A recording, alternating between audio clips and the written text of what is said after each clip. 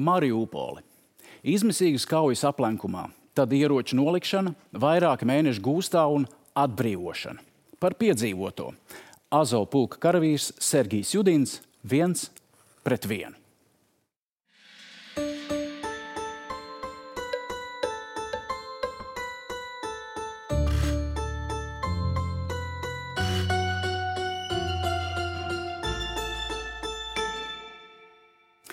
Sergij, vitāju!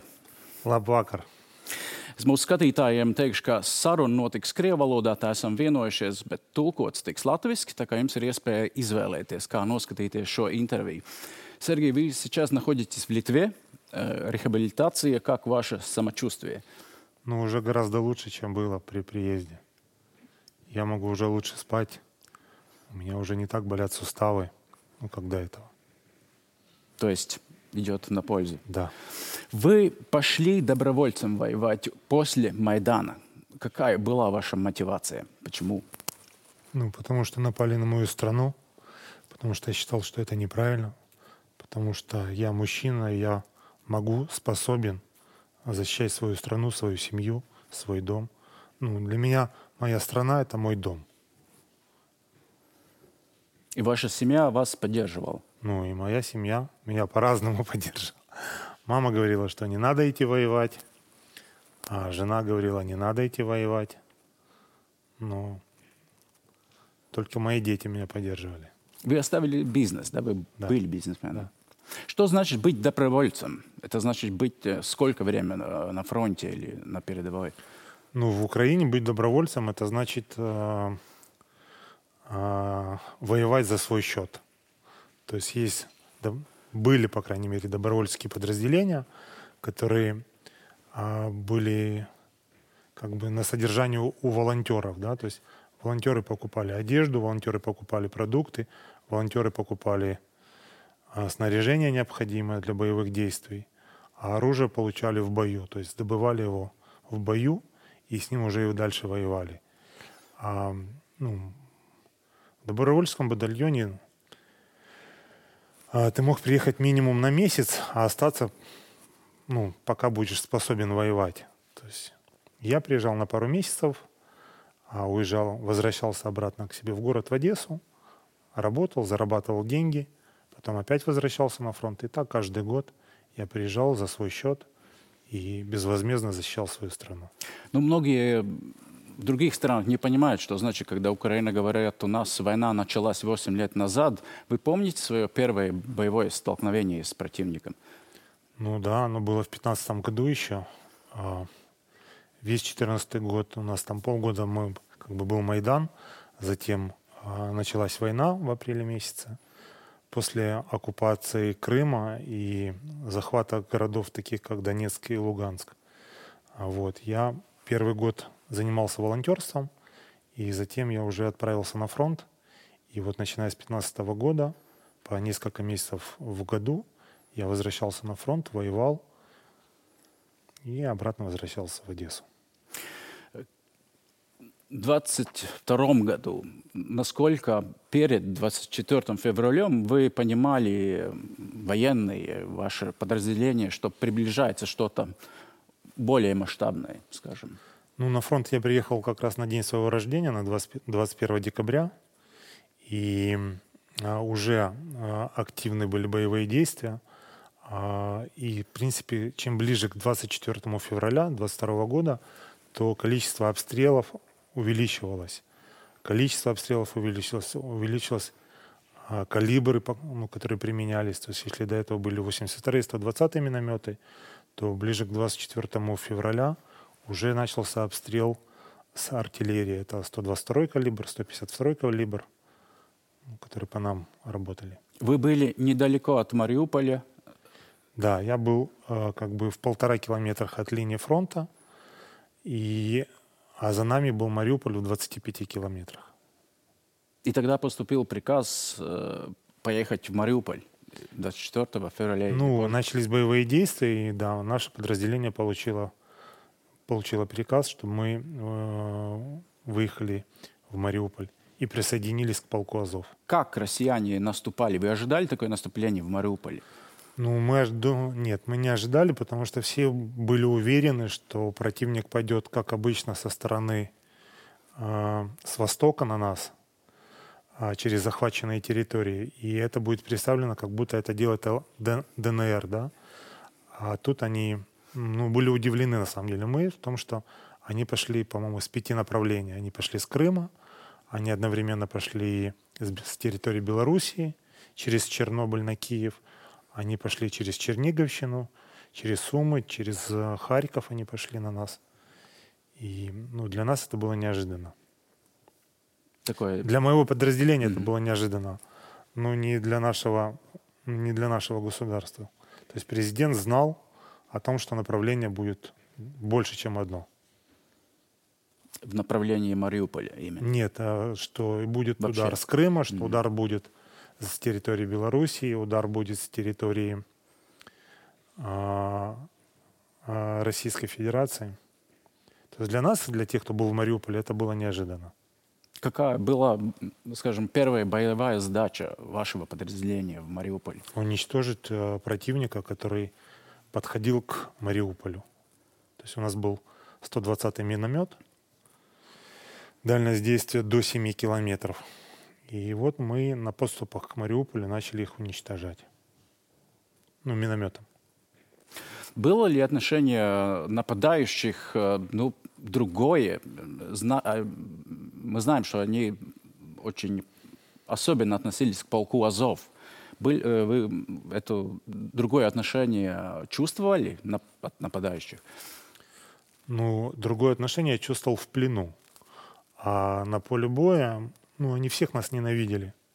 То есть мы для них противник, который должен быть уничтожен. Это все точно так же, как и они для нас противник, который должен быть уничтожен. То, что они боялись больше полка Азов, да. Это то, что мы знали от пленных, да.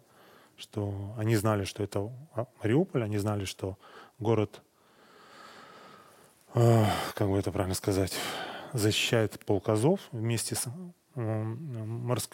морской пехотой Украины. И им было страшно, но им некуда было деваться. У них был приказ, сзади них стояли чеченцы, которые их подгоняли. Они были сзади? Да. Мы видели в ТикТоке, что они как будто воевали. Да. Но на самом деле на фронте они были как бы позади, да? Да. Вы их не видели? Нет. Перед собой? Иногда были бои с чеченцами, иногда были. Но в основном они были сзади. Вторая линия шли. Первую линию они русских посылали, а сами были во второй линии. Вы удерживали очень большое количество российских войск, это все признают. Какова была тактика? Как вы действовали в городе, защищаясь? За каждый дом боролись. Оборона. Первая линия, которая изначально была, это была крайние дома, в которых, рядом с которыми были сделаны окопы, и так защищались. Особое внимание весь мир обратил к отношению к мирным жителям. Я хочу один фрагмент показать. Это театр, где скрывались мирные жители, дети. Там была большая надпись «Дети». И вот что осталось после этого. Свидетельница что говорит? Пожалуйста. Сколько людей было в убежище?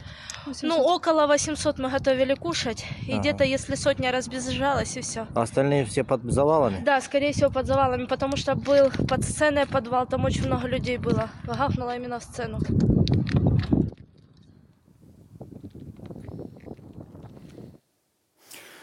Там ведь все знали, что там скрываются мирные жители, не там боевики или военные. Это вы тоже знали. Просто рядом с драмтеатром находился собор, православный собор Московского патриархата. Всем известно, что священники Московского патриархата Московского работают на ФСБ. И они знали о том, что там находятся гражданские. То есть там с двух сторон писалось «дети», и все знали, что там находятся гражданские. Их собрали там для возможной эвакуации. Кто там находился? В драмтеатре находились люди, которым негде было уже жить. На самом деле в домах погибло тоже очень много людей, кроме драмтеатра, потому что практически в каждом доме был подвал. Это был подвал технический, то есть он не был приспособлен для бомбежек или там каких-то мероприятий. Там, где трубы, там были просто трубы, канализационные, водопроводные трубы. И там находились люди. И таких завалов, как драмтеатр, на самом деле в Мариуполе было очень много, потому что российские войска скидывали на обычные дома, там полутонные, тонные, двухтонные бомбы. И там пятиэтажные дома просто складывались. То есть тот, кто был в подвале, они так и оставались в подвале, они уже никогда не смогли бы выбраться. Дом сложился. 5 этажей бетона просто раз сложились, и все. И не было ни людей, ни техники, которые можно было бы разобрать завалы.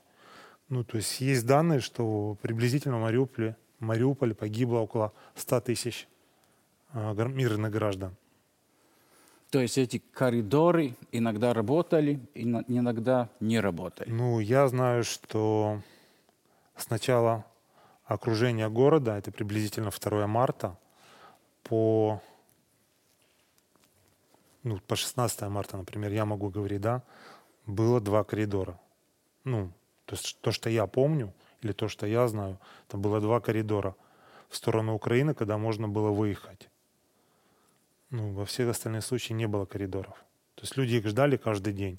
Каждый день, там, насколько я знаю, наше правительство вело переговоры о том, чтобы создать коридор, но каждый раз этому мешали москали. Люди говорили, что это предательство, с одной стороны, но некоторые говорили, что если кто понимает военное дело, невозможно было что-то военным путем сделать и прорвать фронт.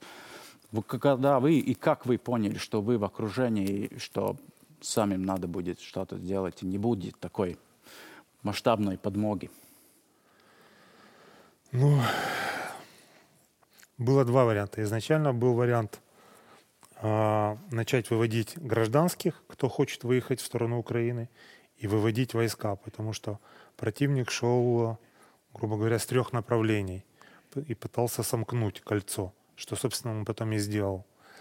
Либо оставаться внутри города и превращать город в крепость, что, собственно говоря, и было сделано. Я не знаю о приказе, о котором бы нам сказали покинуть город. Да? Я знаю о приказе, который нам сказали, что город нужно удержать. И мы встали просто в круговую оборону. Даже несмотря, что с одной стороны было море, да, то есть там были подходы, берег частично заминирован, чтобы не было высадки десанта со стороны моря. И в какой-то момент кольцо было там пару километров, потом 10 километров. В конечном счете кольцо было уже 150 километров. И вот это кольцо 150 километров, конечно, нельзя было разорвать теми силами, которые у нас были на тот момент. Поэтому было принято решение сражаться, пока есть возможность сражаться, пока мы не получили приказ о том, что нужно сложить оружие и попытаться сохранить тот личный состав, который был, и раненый, и целый, чтобы их вывести из Мариуполя. Там были раненые, там были мирные в Азовстали? Вначале там были мирные в Азовстали. Это там бывшие работники Азовстали, члены семей полка Азов, там, военных, национальной гвардии, полиции. И они тоже были на Азовстали, а они были в отдельном бункере. Они не смешивались с военными для того, чтобы друг другу не мешать. Вот. И удалось договориться о том, что, по-моему, в начале мая были вывезены вначале гражданские, и потом уже нам дали возможность выйти. У вас была возможность связаться с родными или как-то с внешним миром? У нас было какое-то количество старлинков, через которых мы общались. Но с продолжением боевых действий у нас остался один старлинк на командном посту Вот, и к нему можно было пробраться только под подземелье, через туннели. И перед выходом, наверное, крайний у нас выход был, мы сложили оружие 18 мая, а я последний раз своим родным что-то написал 10 мая. Ну, потому что жив-здоров. 10 мая. Ну, где-то так. В одном интервью вы сказали, что были 5 раз очень близко к смерти. Это все 5 раз во время Мариуполя? Да, все 5 раз смерть меня обнимала очень сильно. Но, Можете рассказать какой-то ну, эпизод? да, могу рассказать это. В основном это были авиабомбы, которые рядом со мной падали. То есть мы вначале были на заводе Ильича. Это такой один из крупных заводов в Мариуполе был завод Ильича и Азовсталь. Вот Азовсталь все знают, а завод Ильича не все знают. Но он тоже очень крупный. На нем находилась 36-я бригада морской пехоты. И мы вместе с ними были в бункере. И так получилось, что я вышел из комнаты, закрыл дверь, и в этот момент в ту комнату, в то помещение прилетела бомба. Ну, там погибли люди. То есть мгновение на самом деле там. Вышел, закрыл дверь, взрыв.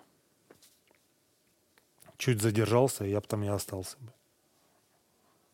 И это было и на заводе Азовсталь тоже в бункер попала бомба. Тоже я чудом остался живой. И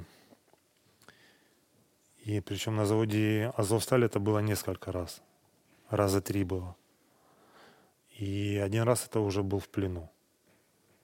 Тоже чудом остался жив. Тоже бомба. Да. Не бомба. Там просто очень рады были нас видеть. И я от этой радости чуть не умер. Ну, про плен еще поговорим. Что значит, когда падает авиабомба? Какой это мощности орудий, оружия, что падает на головы, и у вас нет чем отвечать? Ну, это очень неприятно, потому что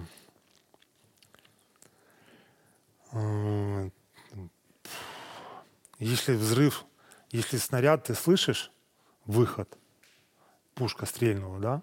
Пока снаряд летит, звук до тебя доходит, и потом происходит прилет. То с авиабомбой ты не слышишь выхода. Ты просто занимаешься своими делами, там, например, ешь или там пытаешься написать письмо через какое-то приложение, и вдруг неожиданный взрыв рядом с тобой, в тебя летят камни, пыль. Ну, ты в первое мгновение вообще не понимаешь, что произошло. Потом мозг начинает соображать, начинаешь себя щупать, нет ли ранения, все ли нормально. И потом идешь и оказываешь помощь другим, кто находится под завалами, либо кому нужна помощь. Насколько можно было помогать профессионально тем людям, которые были ранены? Потому что у вас все кончалось, также резервы для медикаментов. Ну, на первое время у нас как бы все было на первое время. Но никто не думал, что мы будем 3 месяца держать оборону. Нам говорили там, продержитесь 10 дней, и мы вам поможем. Проходит 10 дней, нам говорят, продержитесь еще 10 дней, и мы вам поможем. И так практически 90 дней тянулось. В какой-то момент закончились вначале снаряды для пушек, для минометов. Потом закончились антибиотики. Ну и у нас остались патроны. Патроны и продукты, которые бы нам позволили еще месяц сражаться. Все. Через месяц у нас бы закончились продукты, патроны. Ну и люди, наверное, тоже закончились. Какая была дневная пайка у вас уже в конце, если продукты кончились? Там мирные были, и раненые, и военные? Ну, для нас задачей номер 1 было как можно быстрее, чтобы гражданские выехали с завода, потому что у нас бы освобождались свободные бункеры, у нас бы больше осталось еды, больше осталось бы воды, больше бы осталось медикаментов. Поэтому мы были заинтересованы в том, чтобы мирные выехали с завода. Вот. Оставались раненых. Раненых было больше 100 человек. И когда у тебя нет лекарств, ну, например, антибиотиков, да, то есть любое легкое ранение могло очень легко превратиться в тяжелое ранение. А из тяжелого ранения ты мог очень легко превратиться в покойника. Поэтому командованием было принято решение, что нужно начать переговорный процесс с оккупантами для того, чтобы сохранить раненых, личный состав, еще более-менее здоровых людей. И таким образом с завода «Азовсталь» вышло приблизительно 200-300 человек военных. Это же перед 18 мая. Ну, это вот 18 мая, да, начался вывод войск с Азовстали, и он, по-моему, закончился 20 или 21 мая, и вот за это время с завода вышло 200-300 бойцов. Защитников Мариуполя, Азовстали. Одно из единственное, почти как мы узнавали, что происходит в Азовстали, были обращения ваших командиров, они записывали, выложили в социальные сети. И вот фрагмент, что говорил Денис Прокопенко, Редис, командир полка Азов, пожалуйста, 5 мая, видеообращение. Слава Україні! Маріупольський гарнізон вже 70-й день сам на сам протистоїть переважаючим силам противника. З 25 квітня ми тримаємо кругову оборону на заводі «Азовсталь». Вже другий день, як противник прорвався на територію заводу, йдуть важкі кровопролитні бої. Я пишаюся своїми солдатами, які прикладають надлюдські зусилля, щоб стримувати натиск противника. Я дякую всьому світу за колосальну підтримку гарнізону Маріуполь. Наші солдати на це заслуговують. Ситуація вкрай складна, але не дивлячись ні на що, ми продовжуємо виконувати наказ тримати оборону. Насколько я понимаю, 5 мая вы уже говорили, вели переговоры с оккупантами о... Но это мы уже потом выяснили, о том, что Редис вел переговоры. Ну, мы не знали. Мы сражались. И я в этот момент уже был раненый. Меня ранили 23 апреля. Слава богу, у нас был антибиотики, были, бетадин был, которым мне обрабатывали рану. И приблизительно там 15 мая я уже был более-менее готов через пару дней начать, взять в руки оружие и опять защищать Азовсталь. Но пришел приказ, что завтра мы должны сложить оружие. Ранение было пулевое, осколочное? Не, осколочное. Снаряд рядом со мной разорвался, задел бедро. Хорошо, что я был в бронежилете, то есть осколок вошел, но далеко не зашел. В противоосколочных очках был, в очки попало осколок. Вот, поэтому отделался только бедром. И потом приказ сложить оружие. Да. Как это происходило? Никак, по рации просто передали, что все, сегодня последний день. Завтра складываем оружие и выходим по очереди. То есть вы складывали оружие? Да, там были наши представители спецсил, и мы свое оружие отдали своим, не противнику. То есть специально приехали украинские? Да. Главное управление разведки приехало, и мы им отдали свое оружие. Что вам говорили? Какие будут... что в основании этого сложения оружия? Какие будут ваши условия после этого? Самое главное условие было в том, что нам нужно раненых вывести с завода, потому что больше 100 раненых было, которые могли в любой момент стать погибшими от инфекции и всего остального. И приняли все по-разному приняли. Кто-то с облегчением принял, кто-то не хотел сдавать оружие. Но доверие к командиру Редису очень высокое, поэтому все приняли его приказ и сложили оружие. Вот. Что вы думали об этом? Нам сказали, что через 3 месяца, максимум через 4 мы будем дома все. Что те остатки воды, продуктов, которые у нас есть, они поедут с нами в лагерь в Еленовку. Что мы сможем получать посылки с Украины, все необходимое, что нам надо. и что у нас будет мобильная связь, что мы сможем там раз в неделю, 2 раза в неделю звонить близким и говорить, что с нами все нормально.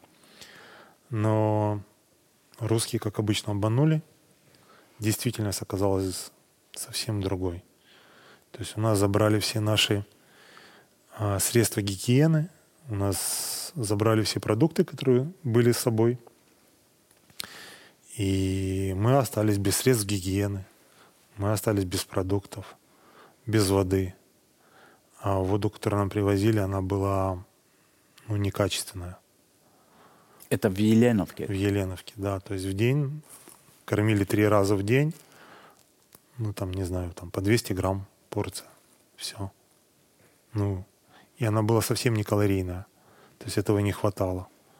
То есть я, насколько знаю, те ребята, которые все время были в Еленовке, их поменяли 20 сентября, то за 4 месяца плена они потеряли 40 килограмм. Вот. Что это значит голод? Я читал в интервью, где ваши товарищи говорили, что несколько недель голода ты забываешь про все. Там идеи, семью, страну, самое главное — еда, еда, еда. Самым сложным было первые 2 недели, когда ты адаптируешься к тому, что тебе почти нечего есть. И после 2 недель уже приходит стабилизация, ты привыкаешь к этой маленькой порции. И вроде уже кажется, что прожить можно. Но первые 2-3 недели мозг занят тем, что все время думает про еду. Про еду, воду пить. То есть сложно. Сложно настолько, что первые 3 недели мне нечем было в туалет ходить. Чтобы вы понимали. Просто нечем. В Еленовке вас допрашивали? Всех допрашивали в Еленовке. Снимали отпечатки пальцев. Допрашивали, да. Первые 2 недели это было так. Без особой жестокости. А потом? А потом парень с моей группы погиб на допросе. Не вернулся с допроса. Узнали почему? Догадались. Нам же никто не придет, не скажет, что вот официально. Так и так. Просто его расстреляли? Нет, его забили просто. Настолько, что сердце не выдержало.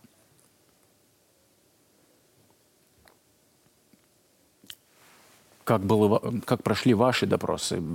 Что вы делали? Как вы себя вели на допросах? Что они спрашивали? Им уже нечего было спрашивать с точки зрения военных тайн, потому что мы получили приказ сложить оружие. Я на допрос пошел уже после того, как все командиры там были. Их больше интересовала моя мотивация, почему я, гражданский человек, занимающийся бизнесом, да, все оставил, пошел защищать свою страну.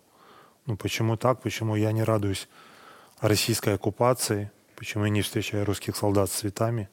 Условно говоря, с хлебом.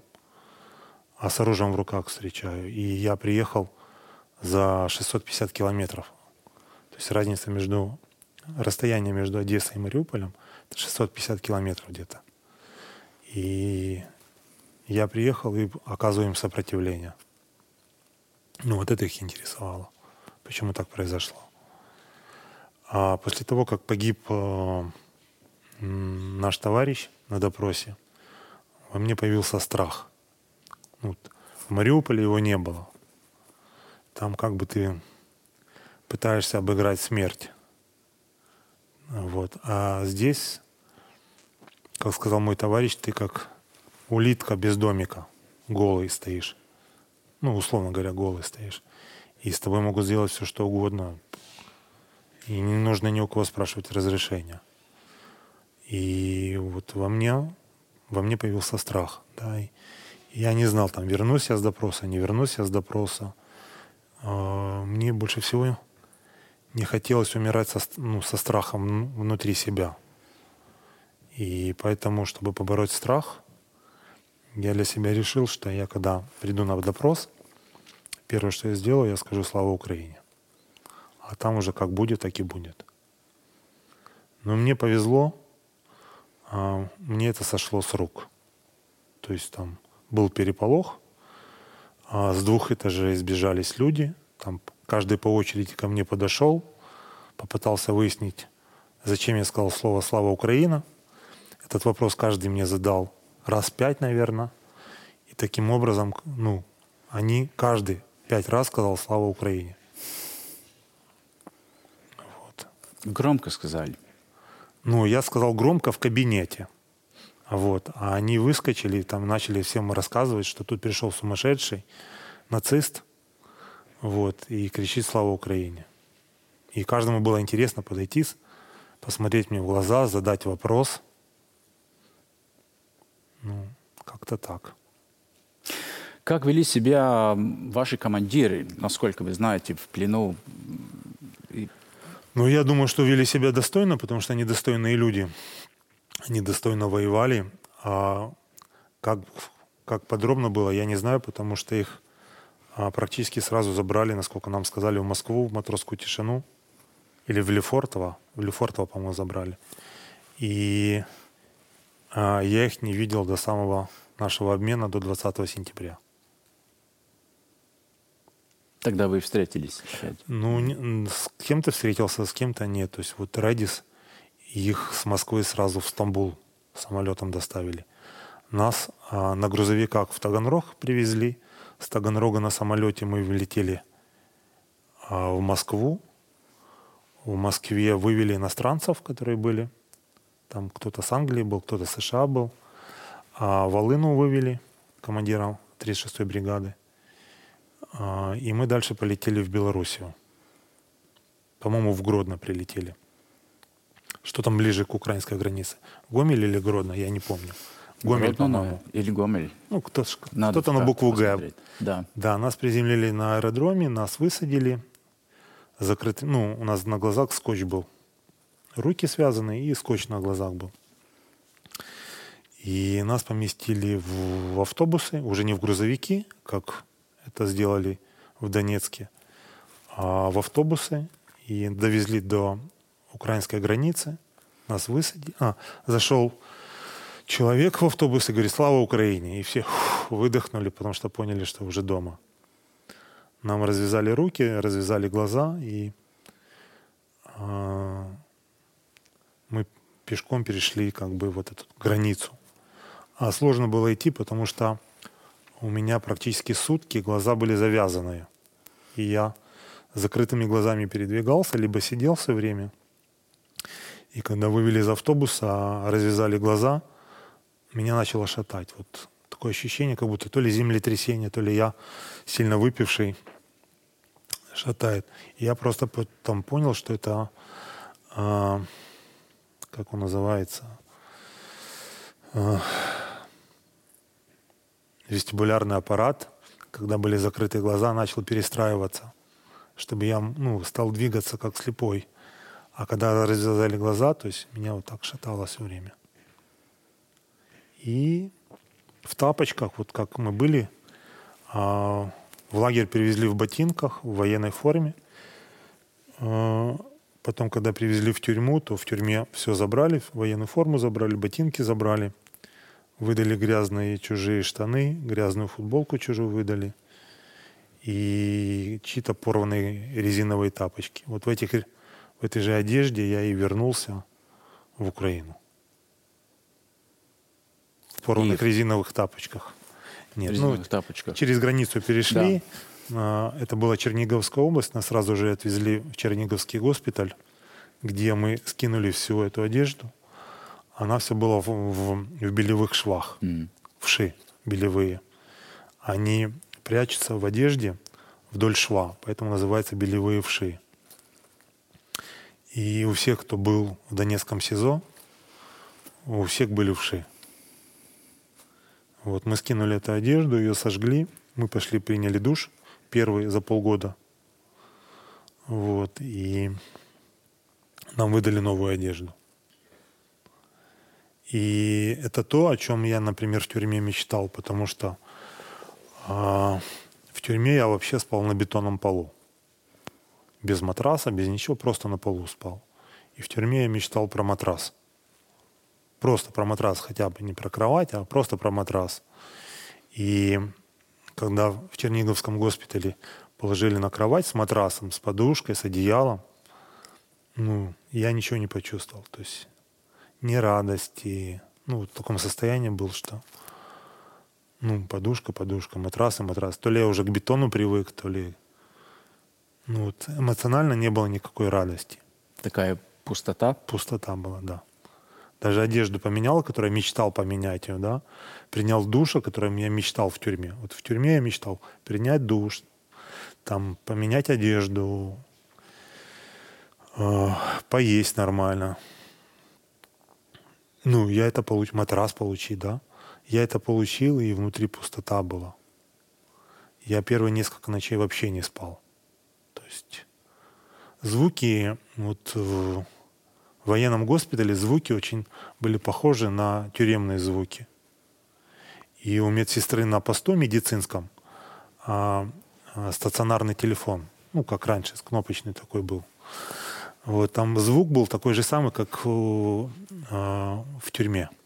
Звонок был точно такой же. И ровно в 6 утра он зазвонил. А у нас в тюрьме в 6 утра был подъем. Камбэк это, по-моему, называется, да, когда ты там ловишь то, что было раньше когда-то. Сложно было. Когда ваши близкие, ваши родственники узнали, что вы на воле, освобожден, только когда вы возвращались? Да, 21 сентября. 20 сентября у водителя в автобусе неправильно часы были. Было 10 вечера, а у него на часах было 12 с чем-то уже. Я думаю, 12:30 ночи, не буду звонить родным, пусть спят. Оказалось только там 10, начало 11. Я уже позвонил на следующий день, 21 сентября, сказал, что со мной все нормально. А их вы увидели только после? Через 2 месяца. Через 2 месяца? Да. На самом деле я позвонил даже не родным, я позвонил своему товарищу. Мне так легче было, чем слушать там мамин плач там, или еще что-то. Я позвонил своему товарищу, сказал, позвони моим родным, скажи, что со мной все нормально. Вот так. А с родными я смог эмоционально увидеться только через 2 месяца. До этого не мог. Наш коллега, литовский журналист Римас Бружес, делает фильм о вас, документальный фильм, называется «Солдаты». Это фрагмент, когда Дмитрий, один из бойцов Азова, рассказывает о своих погибших товарищах. Пожалуйста, видео. Все самые лучшие моменты, какие-то веселые ситуации, прикольные, происходили у меня за последние годы с ними. Это были мои друзья, моя поддержка и опора на службе и в дружбе. А я подхожу, вот так вот говорю: «О, Витька, здорово!» И дал кулачок Витьке. И вот так вот чуть-чуть постоял, поговорил с ним. И наругал его. Я его часто на него ворчал и ругал за то, що говорю: «Вітя, не їдь, Вітя, не делай, Вітя то, а Вітя нет, надо, та це неправильно, я повинен, это, Вітя, блин, береги себя, Вітя реально красавчик, потому что тут все такие, тут нет таких, кто не шел вперед и не шел в бой». Фотографии погибших ребят, азовцев, в Мариуполе, на Азовстали. Дипломат, их командир был. Сколько из вашего подразделения выжили, остались в живых? Начало войны в Азове было приблизительно 1100 человек, а в плен вышло 840. Еще какое-то количество раненых было. Наверное, человек 200 погибло. Я точно не знаю. Ваши друзья? Мои знакомые, мои друзья. Незнакомые. Тоже. То есть много погибло. Что значит после боевых действий вы сейчас находитесь на рехабилитации. Что это значит? Чем надо бороться? Что выздоравливать? Ну, у каждого по-разному. У меня суставы болят ног. А у меня как бы там плохой сон, да, я плохо сплю, нервно сплю. Есть какие-то еще страхи, которые остались, переживания, которые нужно пережить. И чтобы вернуться к полноценной жизни, к военной жизни вернуться, нужно пройти реабилитацию, которую я в Литве и прохожу. И мне это помогает. Мне очень нравится Литва. Чувствуете поддержку? Да, в Литве очень сильная поддержка. Там городской транспорт ездит, там Литва любит Украину, там, или Вильнюс любит Украину. На очень многих зданиях висят украинский флаг. Украинский флаг висит. Просто для каждого военного, кто на фронте был, украинский флаг — это как знак, что ты там свои, что ты дома, ты в безопасности. Вот если есть украинский флаг, значит, ты в безопасности. И в Литве очень много украинских флагов. И я там чувствую себя как дома. А в Латвии тоже есть украинские флаги. И вам, на самом деле, большое спасибо. На здании телецентра я видел большой флаг. При входе в телецентр есть флаг Украины. И это, на самом деле, греет. Вы говорили возвращаться в мирную жизнь, но вы не собираетесь возвращаться в мирную жизнь? Я не собираюсь возвращаться в мирную жизнь, потому что в моей стране идет война. Потому что в плену осталось еще 90% ребят с Азовстали.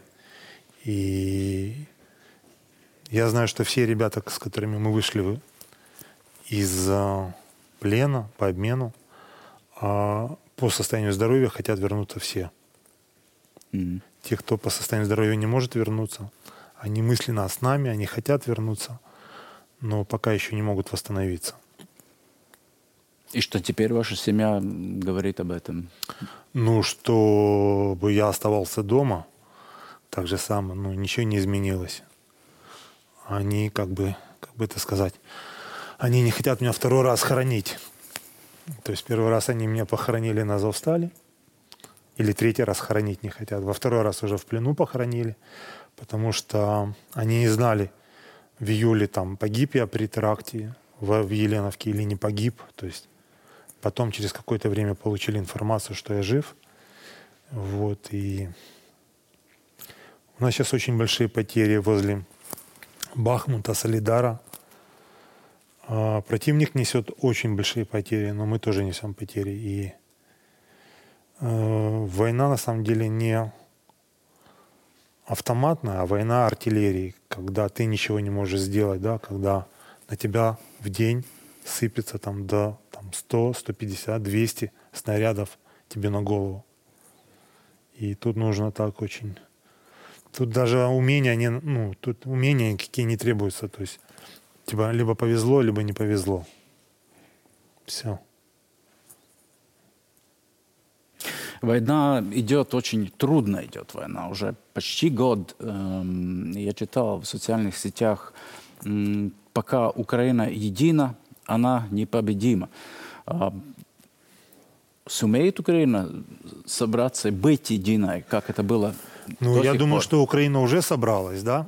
Если бы Украина не собралась, то ее уже не было в том, такой, какая она есть сегодня, да? То есть мы собрались быстро, среагировали.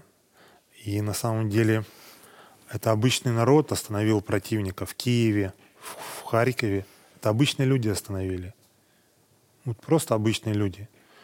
Если государство забыло, например, подорвать мосты, соединяющие Крым с материковой частью Украины, да, забыли взорвать мосты через Днепр, чтобы противник не перешел, то люди, обычные граждане, они быстренько объединились и начали сопротивление оказывать.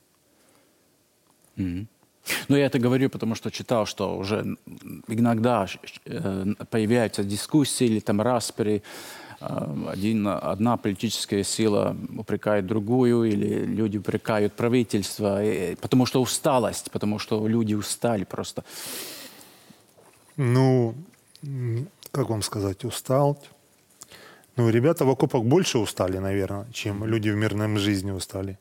Но все прекрасно понимают, что единственная возможность победить москалей – это быть едиными, да, потому что на сегодняшний момент очень сильное волонтерское движение в Украине. Это, я не знаю, ну, как бы, государство тратит много денег, ну, на снаряды, там, например, да, там, на какую-то технику тратит. Но люди очень много тратят денег на то, чтобы помочь военным, да, то есть помочь с обеспечением. Очень много помогает Литва, Латвия, Эстония помогает. Я знаю, с Литвы очень много людей донатят, да, сейчас модно говорить слово «донатят» на украинскую армию, да, то есть в Литве есть очень мощный фонд желто-голубой, Blue Yellow, который каждый месяц собирает по несколько миллионов евро, покупает необходимое оборудование, это тепловизоры, это камеры ночного наблюдения, это те же бронежилеты, там, те же каски, та же форма, то, чего не хватает. Потому что на фронте все это очень быстро уничтожается. Там квадрокоптер может 3 раза вылететь, он стоит 1000 евро, да? Но он вылетел 3 раза, поднялся и погиб. Его сбили или его убил противник при помощи электронной борьбы с коптерами. Машины очень быстро тоже уничтожаются. Там один неудачный прилет снаряда, и все, машины нету. Ну, вот она есть, а она вся в дырках. Колеса пробиты, ездить невозможно. Это война. То есть тут люди как расходники идут. Не говоря уже про машину, про коптеры и так все остальное. Поэтому весь мир помогает, и это очень важно. Сергей, как закончится эта война? Ну, я думаю, я уверен, что нашей победой, потому что мы защищаем свою страну, свою землю, свои дома защищаем. И то, что москали сделали с Мариуполем, города практически нету, то есть там погибло больше 100 тысяч людей. То, что они сделали с Изюмом, то, что они сделали с Бучей, Ирпенем, с другими городами Украины. Вот сейчас Солидар уничтожен полностью уничтожен Бахмут, ну, на 80%. А таких городов маленьких очень много в Донецкой области, в Луганской области, которые полностью уничтожены. Там Авдеевка, например, о которой мало говорят, но там тоже нет уже жилых домов. Поэтому та злость, которая у нас есть на москалей, она очень высокая. И мы будем идти до последнего. Вот просто до последнего. Вот как ребята до последнего собирались в Мариуполе воевать на самом деле, да? Ну, так и по всей Украине ситуация. Мы как бы ожидаем вторую волну. Я думаю, что русские очень любят даты. Вот. И я думаю, что вторая волна нападения на Украину может быть 24 февраля 2023 года. И это уже будет не спецоперация, а это будет уже война. Ну, как они объявят. Хотя для нас война началась еще в 2014 году. Просто не все это понимали. Проблема как бы была в том, что одна часть страны воюет и защищает страну, другая часть не воюет и делает вид, как будто войны нету. На самом деле я очень бы хотел, чтобы Литва, Латвия, Эстония увидели наши ошибки, которые наше государство сделало перед началом войны или за эти 8 лет неподготовки страны к войне настоящей, чтобы увидели все наши ошибки и чтобы их не допустили. Ну, знаете как, вместо нас сделали работу над ошибками. И если ваша молодежь, ваши граждане будут хорошо знать вашу историю, хорошо будут знать ваших героев, им будет на кого равняться, и они смогут защитить свою страну. Это очень важно. У нас проблема в Украине была в том, что до 2014 года мы практически не знали свою историю. Ну, мы жили в советском, продолжали жить в советском вранье, в советских героях, половину из которых просто не существовало в природе. Вот. Но мы совершенно не знали о своих героях, которые были в Украине. И только начиная с 2014 года, с начала Майдана и войны, агрессии России по отношению к Украине, вот только тогда мы стали изучать свою историю, знать своих героев, равняться на своих тех героев, на сегодняшних героев равняться. И это нам позволяет побеждать. И быть уверенным в том, что мы победим. Сергей, спасибо за интервью. Спасибо вам, что пригласили. Спасибо Литве, Латвии и Эстонии за то, что нам помогают. Это очень важно. Слава Украине! Смерть москалям!